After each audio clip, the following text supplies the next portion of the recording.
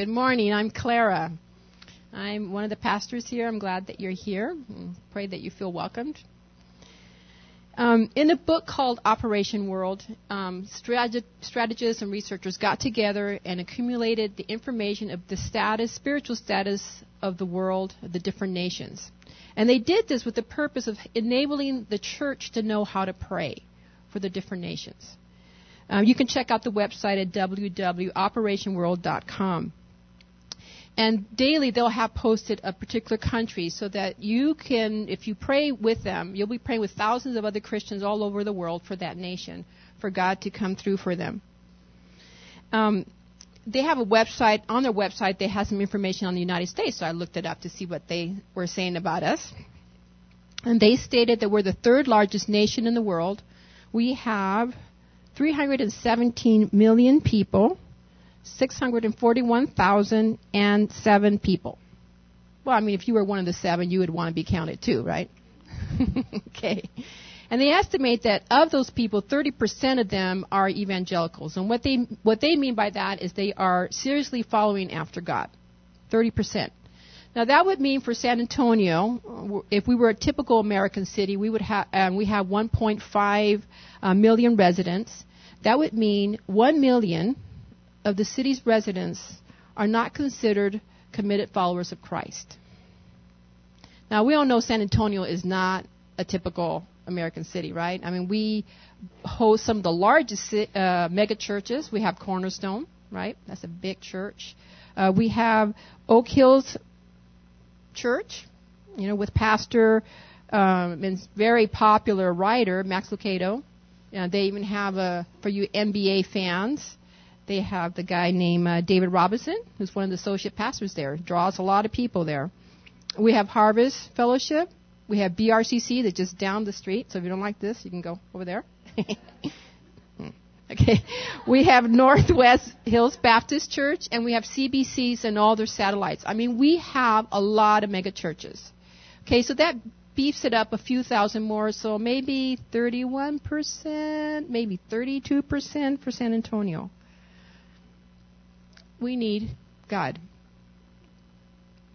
That leaves a lot of people in this city that don't know Him.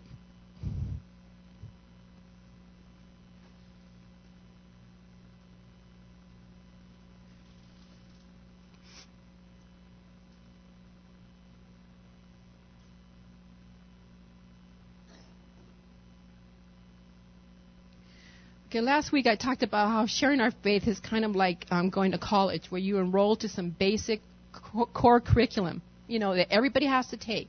If you're a Christian, you take this basic core curriculum, and you're expected to do it. Everybody takes it when you go to college. And for Christianity, the three I talked about one was service, how God uses service to help us reach the lost.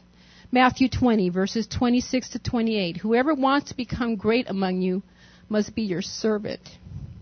And whoever wants to be first must be your slave. Just as the Son of Man did not come to be served, but to serve, and to give His life as a ransom for many. And then I talked about hospitality, how God uses hospitality as a means to reach the pre-believers in our lives. And the scripture there was from Romans 12:13.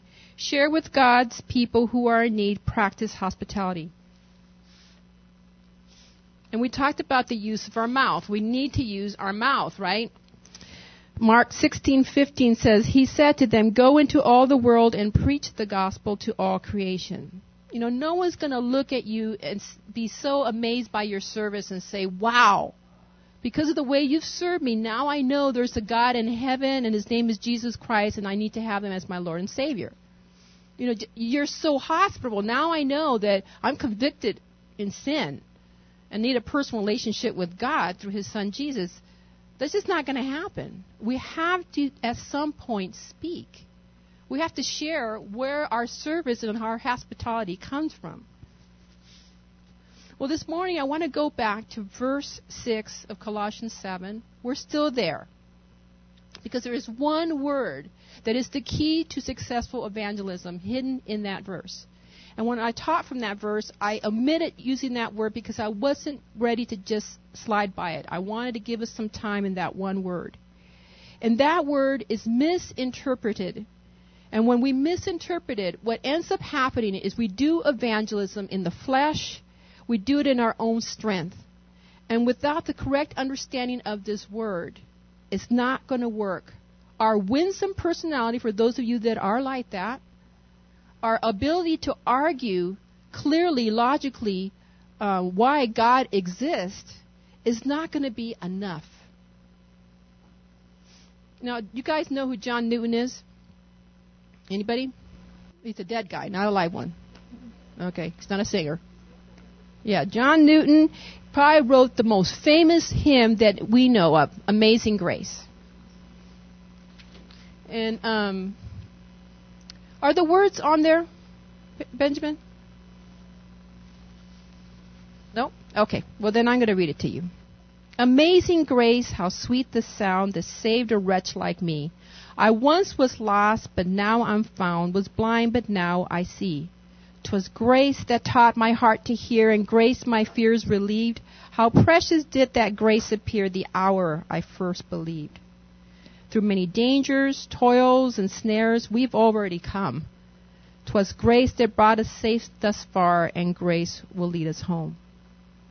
When we've been there 10,000 years, bright shining as the sun, were no less days to sing God's praise than when we first begun. Amazing grace, how sweet the sound that saved a wretch like me. I once was lost, but now I'm found. Was blind, but now I see. Now this original poem, or possibly a heartfelt prayer from Mr. Newton, has in the last 2 centuries probably become our anthem for Christianity. When people think about Christianity, they think Amazing Grace as our national anthem. The word grace has therefore become very common. And I think so familiar to us that we don't even think what it means.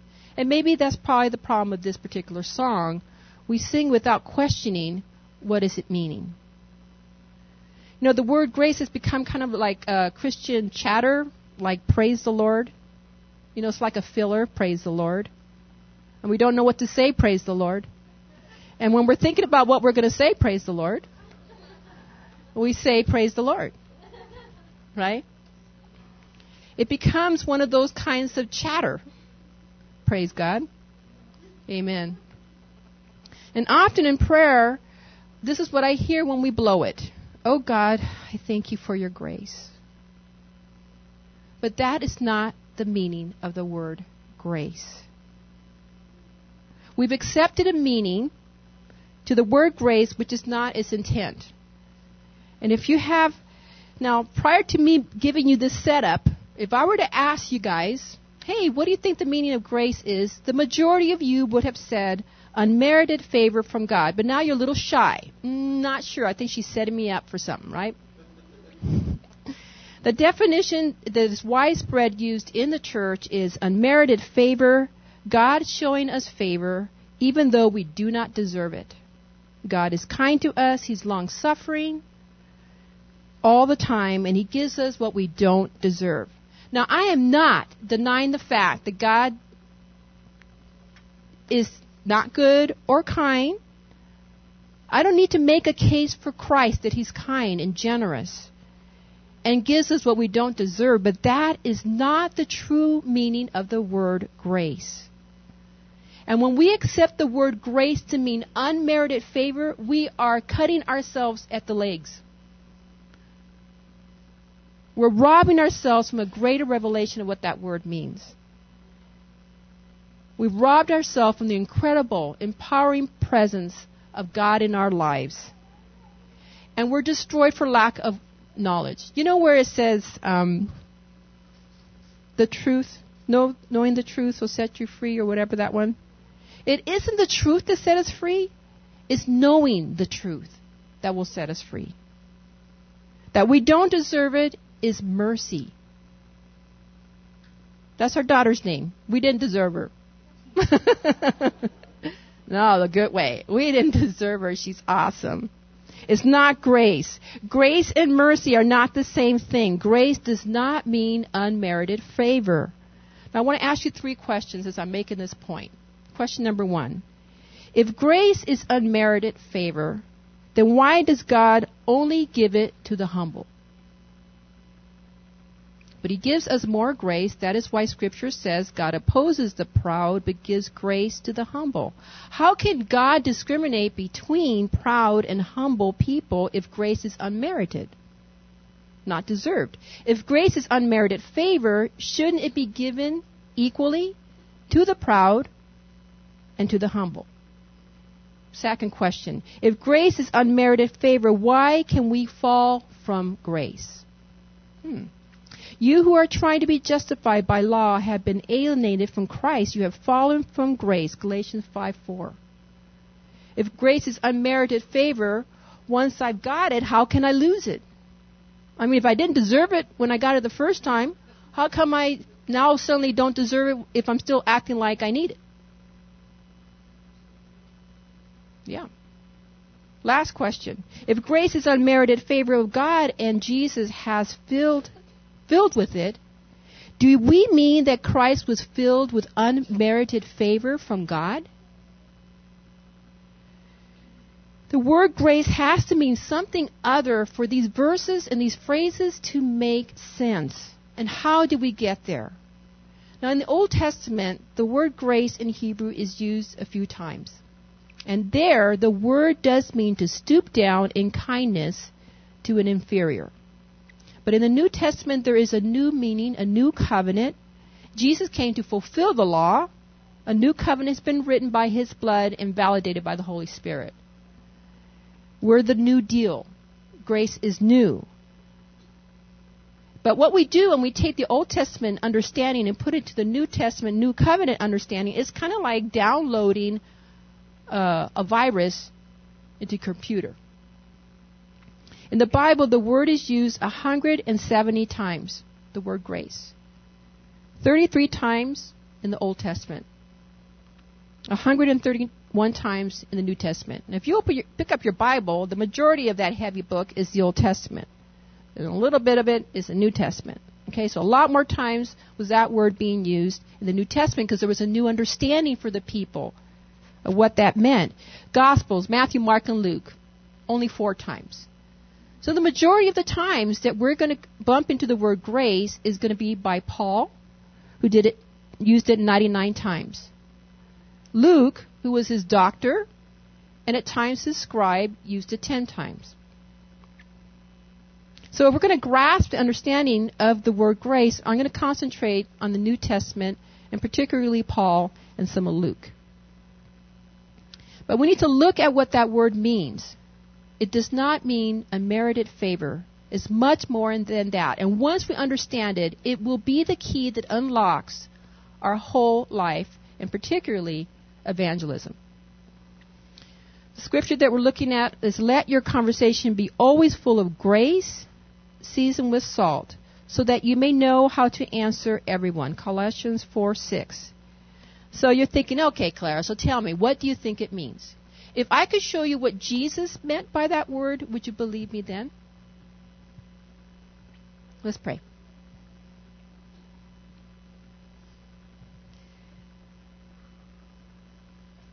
Come, Holy Spirit. Come and season these words that we've talked about, Lord, with your power. We come with a teachable spirit, Lord. We really do not want to sit here being bored. None of us really wants to do that. We come with a teachable spirit for you to change our mind, open our mind, and show us what we're lacking in this word grace. And we're asking you, Holy Spirit, to be visiting us as we listen and as you do what you want to do. We trust you, Lord. Amen. Okay, if we could turn to 2 Corinthians chapter 12, verses 1 to 10. Now, Paul's talking to a church that really has a big interest in the supernatural. They like angelic visitations. They like ecstatic experiences. They were passionate about revelation and prophecy and vision. I mean, they were really into that. And so Paul is going to talk to them. And when he talks to them in this passage that we're going to look at, he talks about somebody in the third person. He says a he. Okay? Now, the he is actually himself. Okay, but he's talking about it as a he because he's trying to make a point about them making a big deal about people that have these kinds of experiences. So it's 2 Corinthians chapter 12, verses 1 to 10. I know a man in Christ who 14 years ago was caught up in the third heaven. Whether it was in the body or out of the body, I don't know. God knows. He was caught up to paradise, and he heard inexpressible things, things that man is not permitted to tell. I will boast about a man like that, but I will not boast about myself, except about my weaknesses. Even if I should choose to boast, I would not be a fool, because I would be speaking the truth. But I refrain, so no one will think more of me than is warranted by what I do or say. To keep me from becoming conceited, because of these surpassingly great revelations, there was given to me a thorn in my flesh, a messenger of Satan who tormented me. 3 times I pleaded with the Lord to take it away from me. But he said to me, my grace is sufficient for you, for my power is made perfect in weakness. Therefore I will not boast all the more gladly about my weakness. I will boast, so that Christ's power may rest on me. Now, did you know that Jesus speaks in red? Well, always. So you run into red in your Bible, you go, oh, that's Jesus talking. Okay, and what does Jesus say? My grace is sufficient, meaning it's enough for or because my power is made perfect in your weakness. Grace is power. What Jesus means is my grace, my power. Jesus' definition is grace is power. You know, in the Hebrew, and Jesus knew a lot of Hebrew, he knew Arabic. They often couple these two words together, these phrases together, and that's what he's doing here. This is far more than unmerited favor.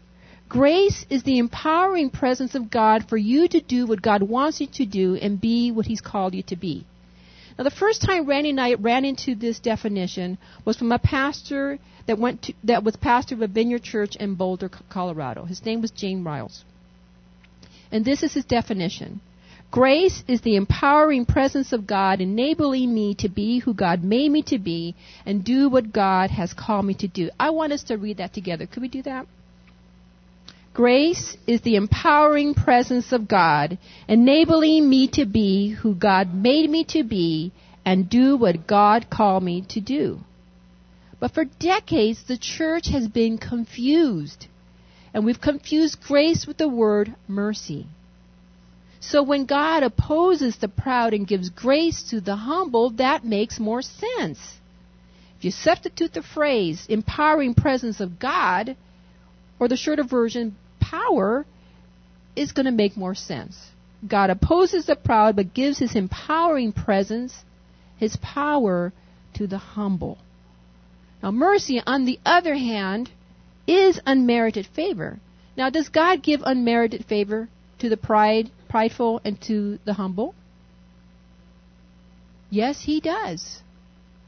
I'm an example of that. Okay, when it rains on good people's yards, and it rains on bad people's yards.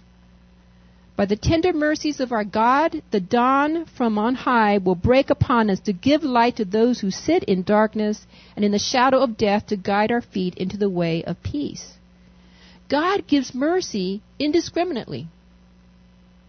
Prideful people, nice people, bad people, humble people. Now, if I'm a prideful person, I am not interested in doing what God wants. I'm going to want to do my own thing. I could care less what God wants. Pray, not going to happen.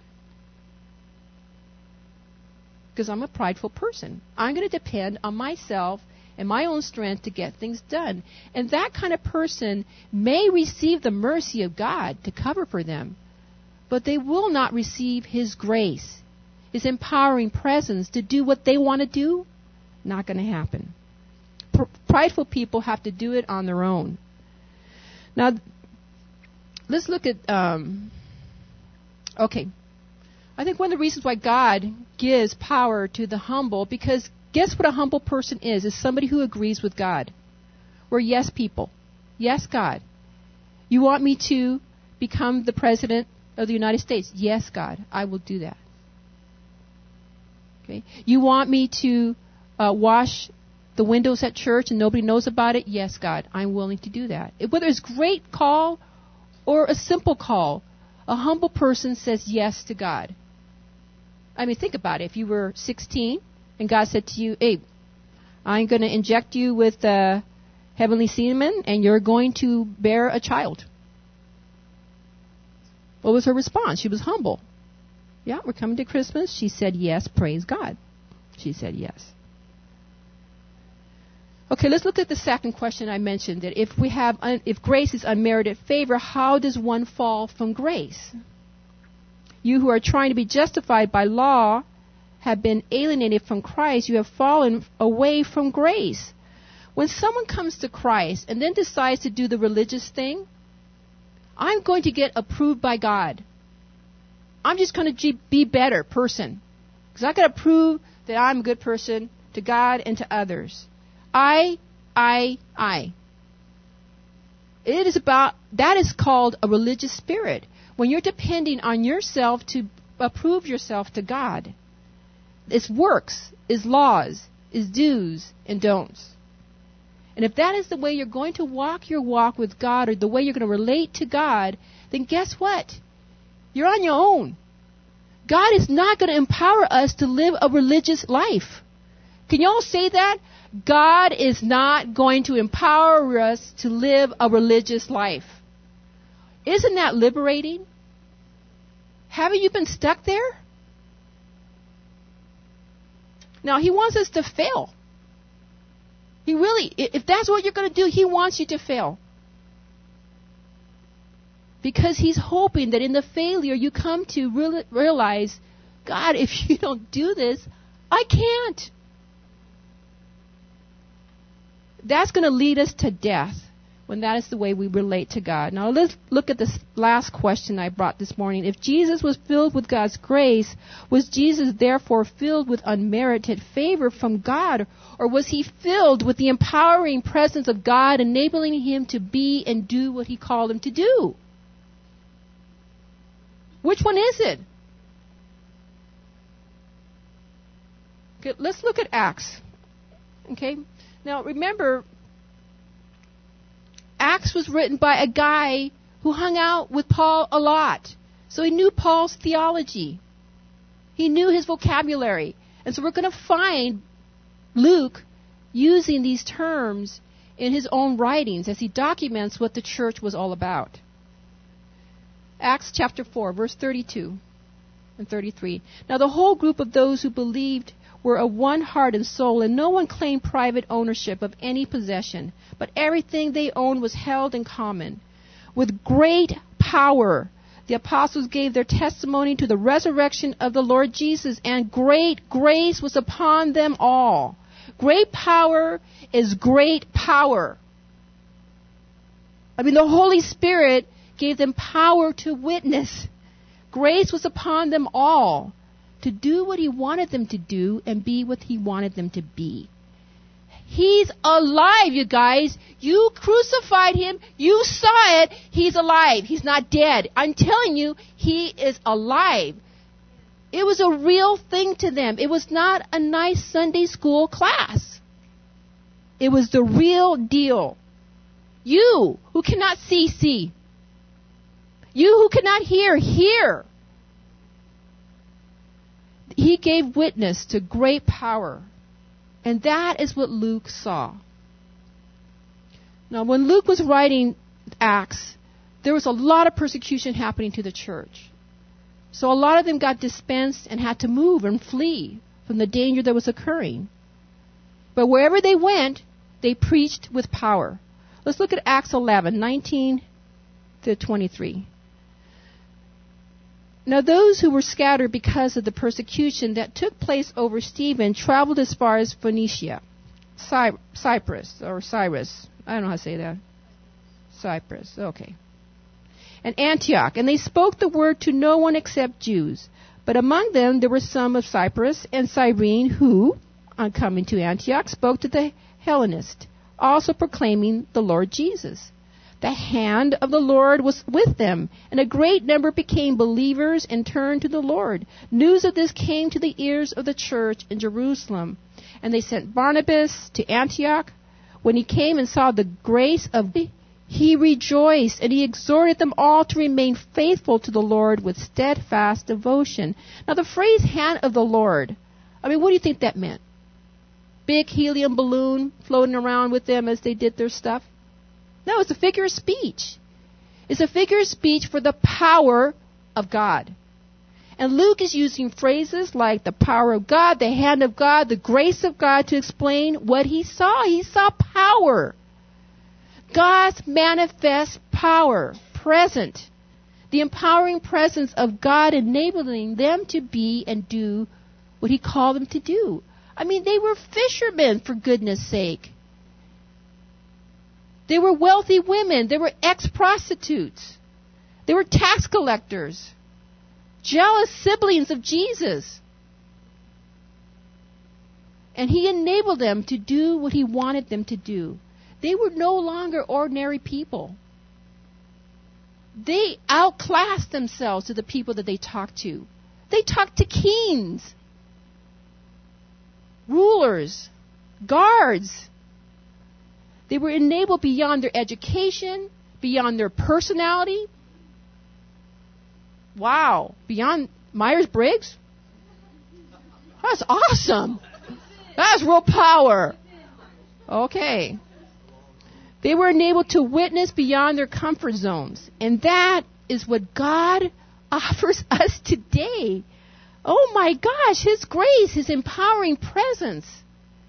Acts 14, 1-3. The same thing occurred in Iconium, where Paul and Barnabas went into the Jewish synagogue and spoke in such a way that a great number of both Jews and Greeks became believers. But the unbelieving Jews stirred up the Gentiles and poisoned their minds against the brothers. So they remained for a long time, speaking boldly for the Lord, who testified to the word of his grace by granting signs and wonders to be done through them. They were speaking boldly, and the Lord bore witness of what they were saying by granting them power, grace, and signs and wonders. They said and did things that could not have been done without the empowering presence of God flowing through them. Wow. Now, some of you came this morning with needs. Whatever you have, whatever you need, God's empowering presence is here today to meet that need. Grace is power. It is not unmerited favor. And when we believe that grace is unmerited favor, we diminish the potency of that word. We're acquiescing to a mindset that the church culture has. And it is the key word that will make the difference, that will make the series of Colossians that we've been on since February happen. It will give us the ability to fulfill God's purposes, his principles, his calling in our lives. The whole Bible, in that one word, grace. Otherwise, we are dead meat. We are not going to be able to do one good thing that matters without the empowering presence of God in our life. And that is what God's offering to us today. Now, I have one more question. If you really believed this word to mean what it means, would it make a difference for your life tomorrow? When I'm going to go iron on Monday, the grace of God! When you go to work and you have the empowering presence of God with you, will it make a difference? Will it make a difference in how we evangelize? The empowering presence of God there, yippee. With the grace of God. Oh, only by the grace of God. Only the grace of God. No! The grace of God, the empowering presence of God. I don't want us to live a pitiful life. I made another mistake today. Oh, I just need your grace, God. Just need your grace. Yes, you do. You need God's grace. Now, if we take this definition, and let's look at Colossians 4:6. Let your conversation be always full of grace. You see why I skipped that word?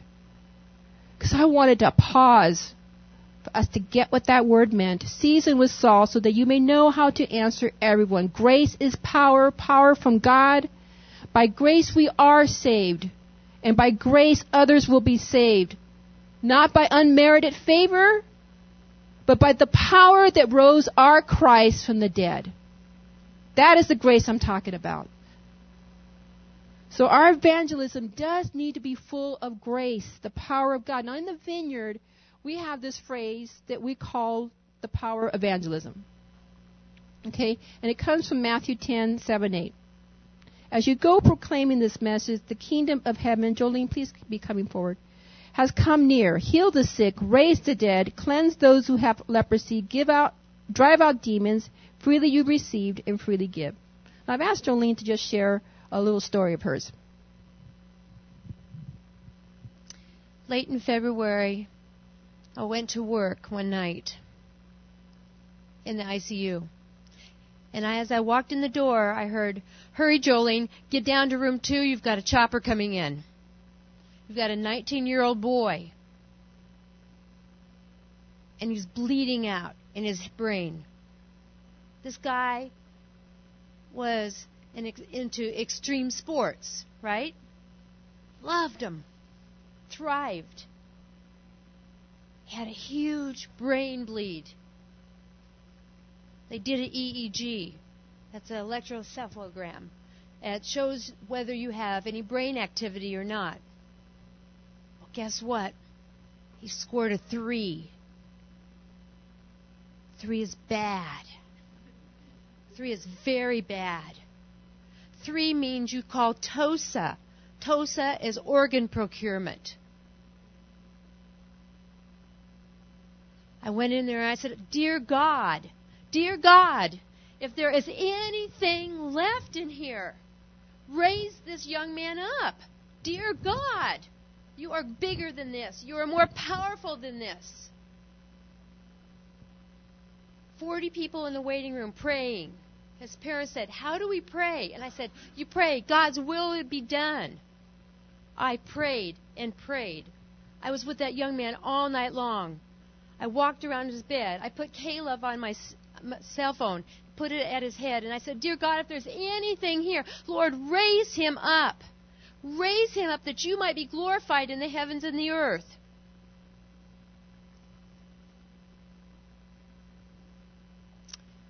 Nothing. Nothing. No gag reflex. No corneals. Nothing. 8 o'clock the next morning. Here's organ procurement there. People have flown in from all over the United States. This is a young body. We can harvest a lot of organs. We can touch 150 lives. Surgery's ready. Everybody's ready. Parents come in to say goodbye. To say goodbye to their little Ernie. Oh yeah, he knew Jesus. They knew he was going to go to heaven. And Big Ernie grabbed his son's hand. And he said, "Son, I love you so much." His son grabbed back. He says, "Jolene," he grabbed my hand. And I'm like, I've been praying all night for this. Lord, if it's your will, raise him up. Raise him up, God. I go running to his side. I say, "Grab my hands." And he grabs my hands. I'm like, "Push on my hands. Push your feet on my hands." He pushes them. He can't see me. He opens his eyes. He can't see me. He's alive. Surgery's standing at the door. He's alive. God has raised him from the dead. He raised him from a 3 to a 15. He's alive. This young man now can see. This young man, I got to witness this summer as this tumor was shrunk down to a little bitty piece with photon rays. This young man is in med school now. All because of the empowering grace of God, the empowering presence of our Lord and Savior. Now, you may say, is God still the same? I hear people saying, God doesn't do this anymore. God is the same yesterday, today, and tomorrow. And His power is here for each and every one of you to see. People raised from the dead, people healed, and people set free. And God wants each of you to see that. And He wants you to take that very deep into your heart so that you can see this happen too. Do you have enough faith? Do you believe in the empowering presence of Christ?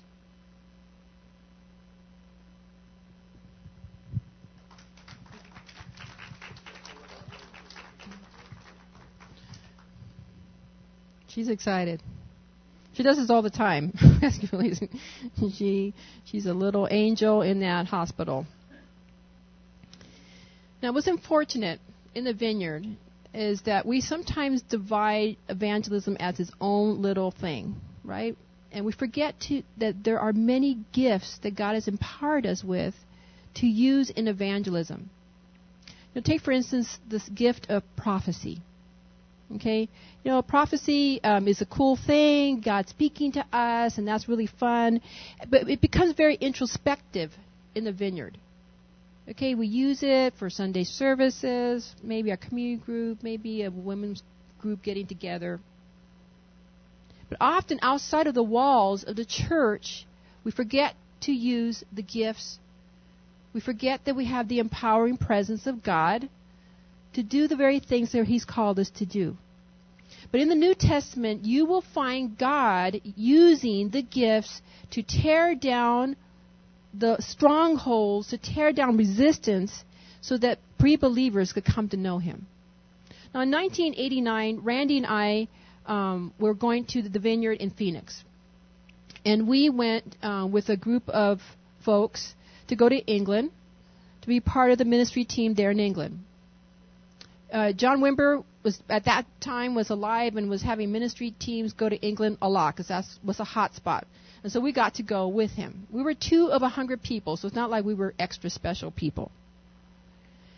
And one morning before we went to the trip, I saw a vision of a spiral staircase.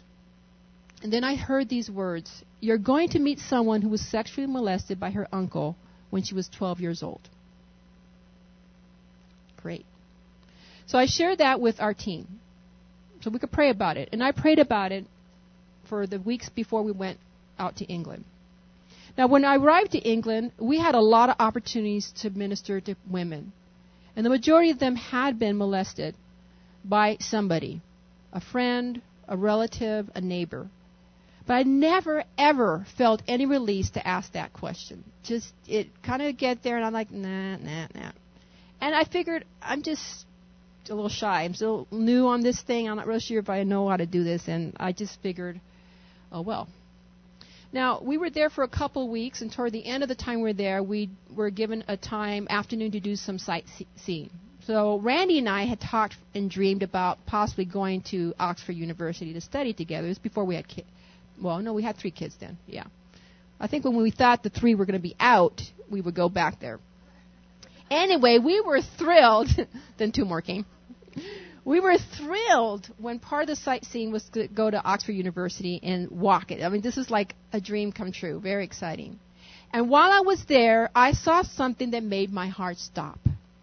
I saw the spiral staircase that I had seen in the States weeks before. So I'm looking, where is she? There was nobody. I'm like, oh my gosh, I'm totally making this up.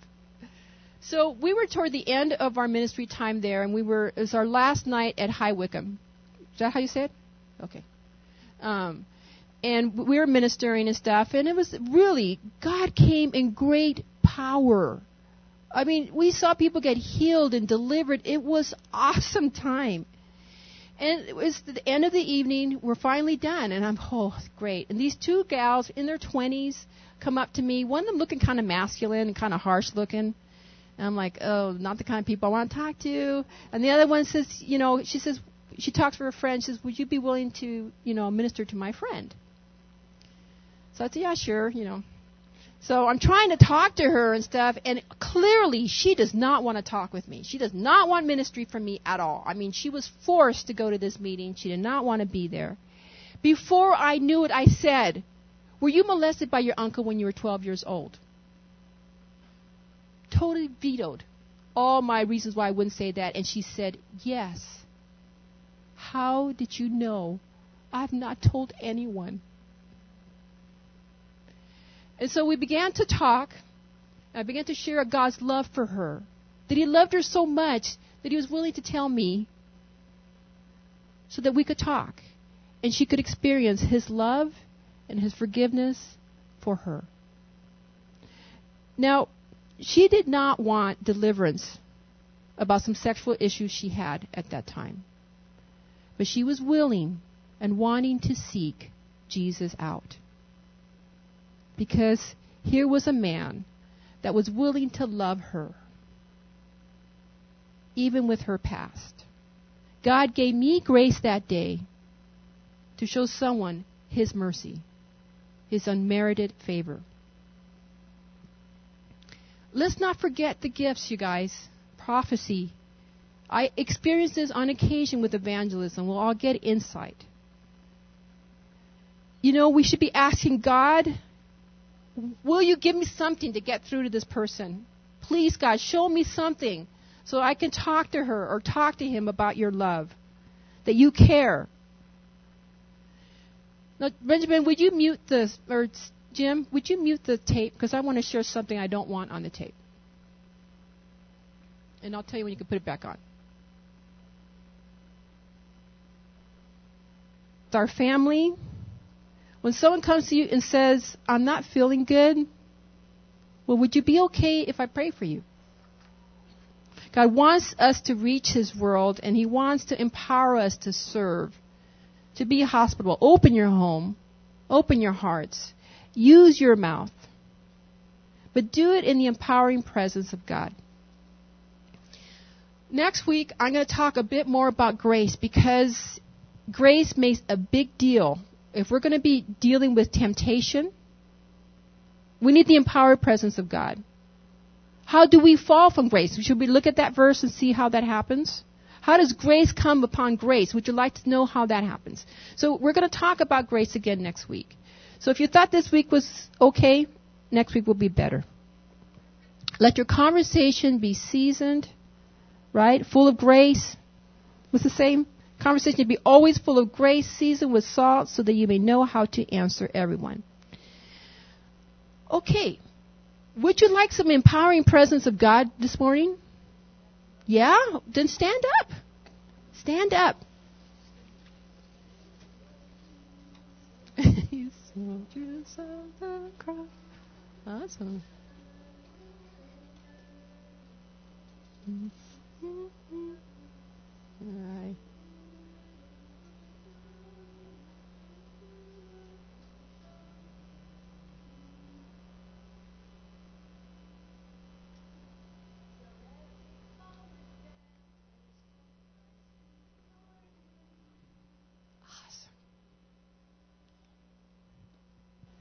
This is what's going to happen, you guys. I'm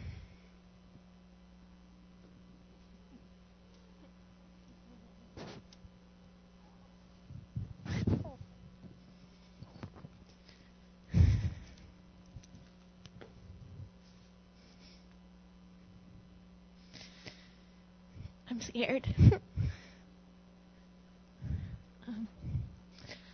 Our community group is doing this series, what is it called? Small handprint, big footprint. And it's about, I don't know, something like that. It's about making an impact in this world. And the last question that we had, it was about this 4-step process in our life that we go through. And it was really confusing because it used really big words like, does anybody know? Consecration, sanctification, blah, blah, blah. And then the last one was reformation, which means basically it was asking where in these 4 steps are you, and how are you going to get to reformation? Meaning, how are you going to get to, making a bigger impact in this world? And all of us were like, this is a really weird question, And we all were like, well, Cindy and Kevin are at that place because, they're older and they've gone through life and they're in India and they have they have something that they are passionate about and they're going towards and they're helping people. And I was just really conflicted with this question because to me it was like we have to go through this process before we can go out and make a difference, which and we're not going to, and in our daily lives, we're not going to be there every day. We have to, get old, sorry, not old, but get older like Cindy and Kevin and then, go through life, have a job, have a normal life, and then one day, God will bring something to us, and then that's when we go make a difference. And I was like, God, why do I have to wait until I'm older to make a difference? And I asked God, and I said, God, because Blake and I are kind of in our life right now, we're asking, what's our purpose? What's our calling? And God spoke to me. He's like, Bethany, why are you even asking me this question? I when you wake up in the morning, I ask you to keep my 10 commandments, and I ask you to further the kingdom of God, and that is your purpose every day. And so, to me, when Clara was speaking about our gifts and about who we are, we can reach reformation every day just by asking Him. And how awesome it would be if, we ask God that every morning, what miracles and what power we would see every day, because we would be having to continually grow in our own character and everything, because we'd be asking God to keep those 10 commandments. And of course we're going to fall. God knows that. And that's why there's other people to lift us up. So we don't have to reach an age of reformation. We can see it every day in our lives. And I would think that there would be miracles every day, and God would bring people to us, and there would be just so much power. It would be amazing. I was supposed to share that.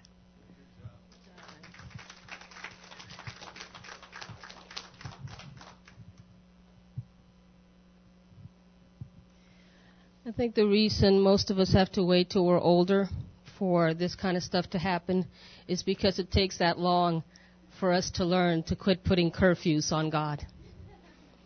We say you can't do miracles after 8 o'clock, or you can't do miracles through me because I'm not educated, I'm not a pastor, I'm not an extrovert, I'm not this, I'm not that. Little kids don't have that problem. Older people, usually we learn, he can do it anyway, even though I'm too short, too loud, too this, too that. So you just make up your mind to quit putting curfews on God. It doesn't matter what age you are or what your background is. He's bigger.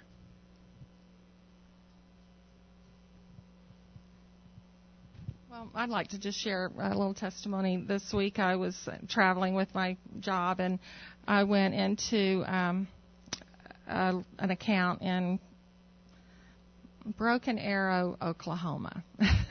I'd never been to Broken Arrow, Oklahoma. Never met this lady before. And so anyway, we were doing our little business thing. And I had alluded to God in my life, during the conversation.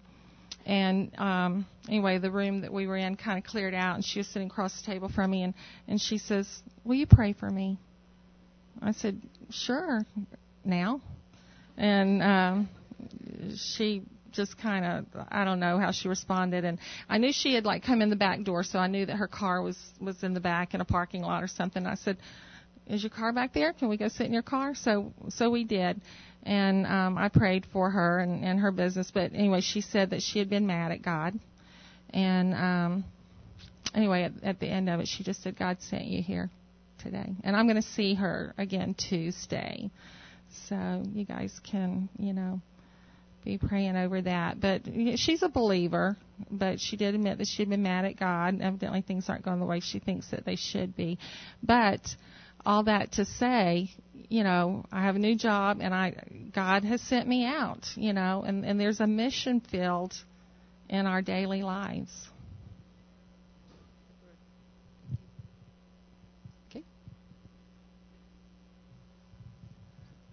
Real quick, hopefully. I worked for USAA for 9 years, and it is as PC an environment as there is, being a large company. And so it's difficult being open about your faith, but you can be open just enough to where people are aware. And over time, I built up a kind of a network of Christians from all different streams of the church. Long story short, one of our vice presidents got sick with something. I never did find out what, but it was something testable, like, I don't know, blood chemistry or, I don't know, X-ray, whatever other kind of tests there are. And one of my little network people came by and said, "Hey, we're going to go pray for Betty. You want to come?" Sure. And so there's like 5 of us gathered in this little office. It's about this big right here. I mean, we were like nose to nose. And we were all just nervous as, the proverbial long-tailed cat in a room full of rocking chairs, And so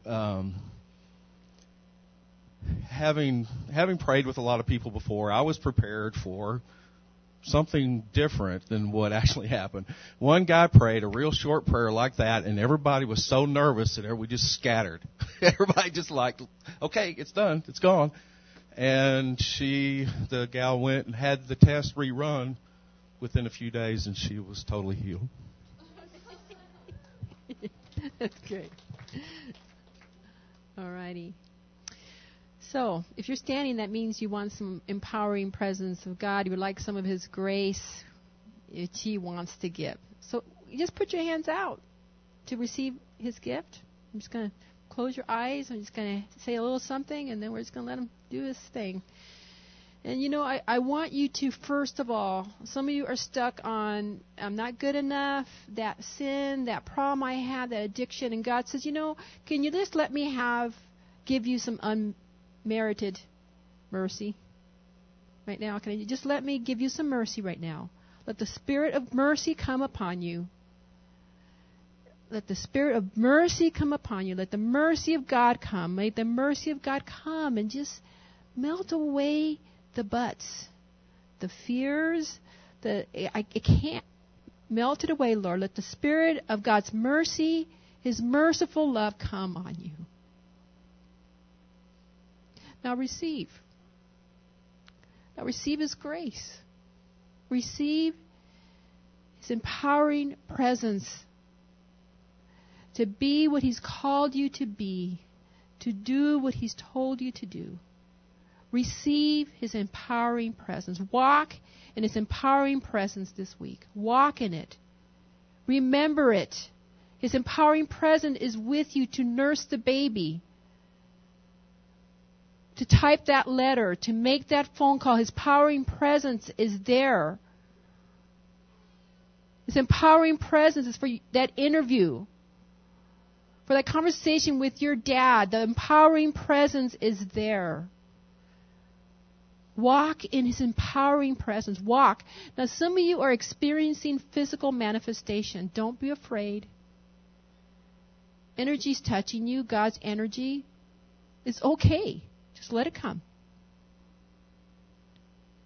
Come. Come, Holy Spirit. Fill us, Lord. Fill me, Lord.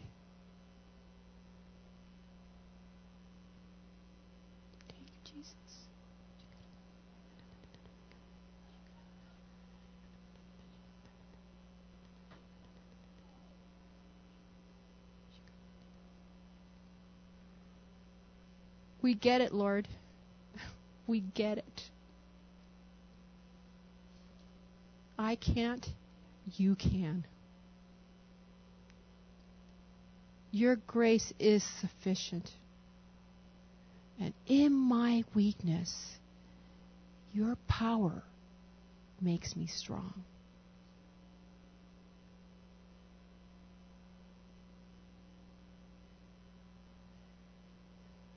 Okay, there's folks that are really getting in touch with this. I want you to stay standing if you're really, really getting in touch with this. And those of you that feel like, okay, I want to pray for somebody, just open your eyes and look at the folks around you. God is on folks in a very special way today. And just put your hands on them, on their shoulder, and just ask God to bless what He's doing. Randy, we have a guest here. His name is David II, and God's presence is on him. Blake, he's right in front of you. These ladies right here in this section, God wants to use you this week in an empowering, powerful way. Just watch it. Lay hands on each other, you 6 gals. The youngs here need prayer.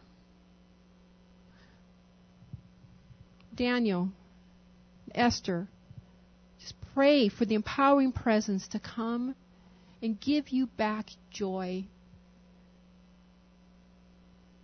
Joy in God. Where you've been robbed from a lot of joy. You've been robbed, Daniel. God remembers. He remembers things you said to Him. And you've said about Him, and they're just as true now as they were in your 20s and in your late teens. He loves you, Daniel. May His presence, His powering presence be upon you so that you will prophesy again. And it'll be the word of the Lord.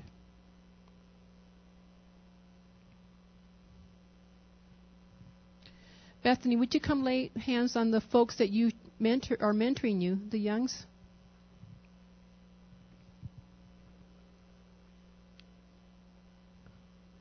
Martha, Mark over here needs some prayer. Mercy needs some prayer. This gentleman here is standing next to Drew. Would you like some prayer? Yes? Okay, I think Tina is there.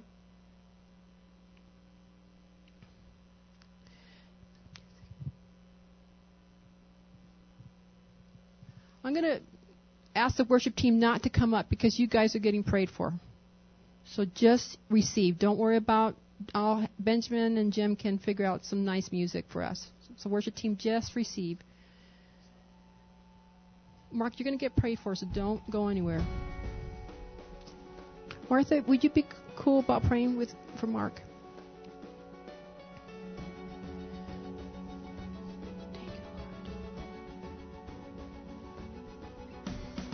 This week, when God comes and empowers you, I want you to write to me. Send me an email. And then tell me if it's public or private information. Because if it's public, I'll be more than happy to give you an opportunity to share it.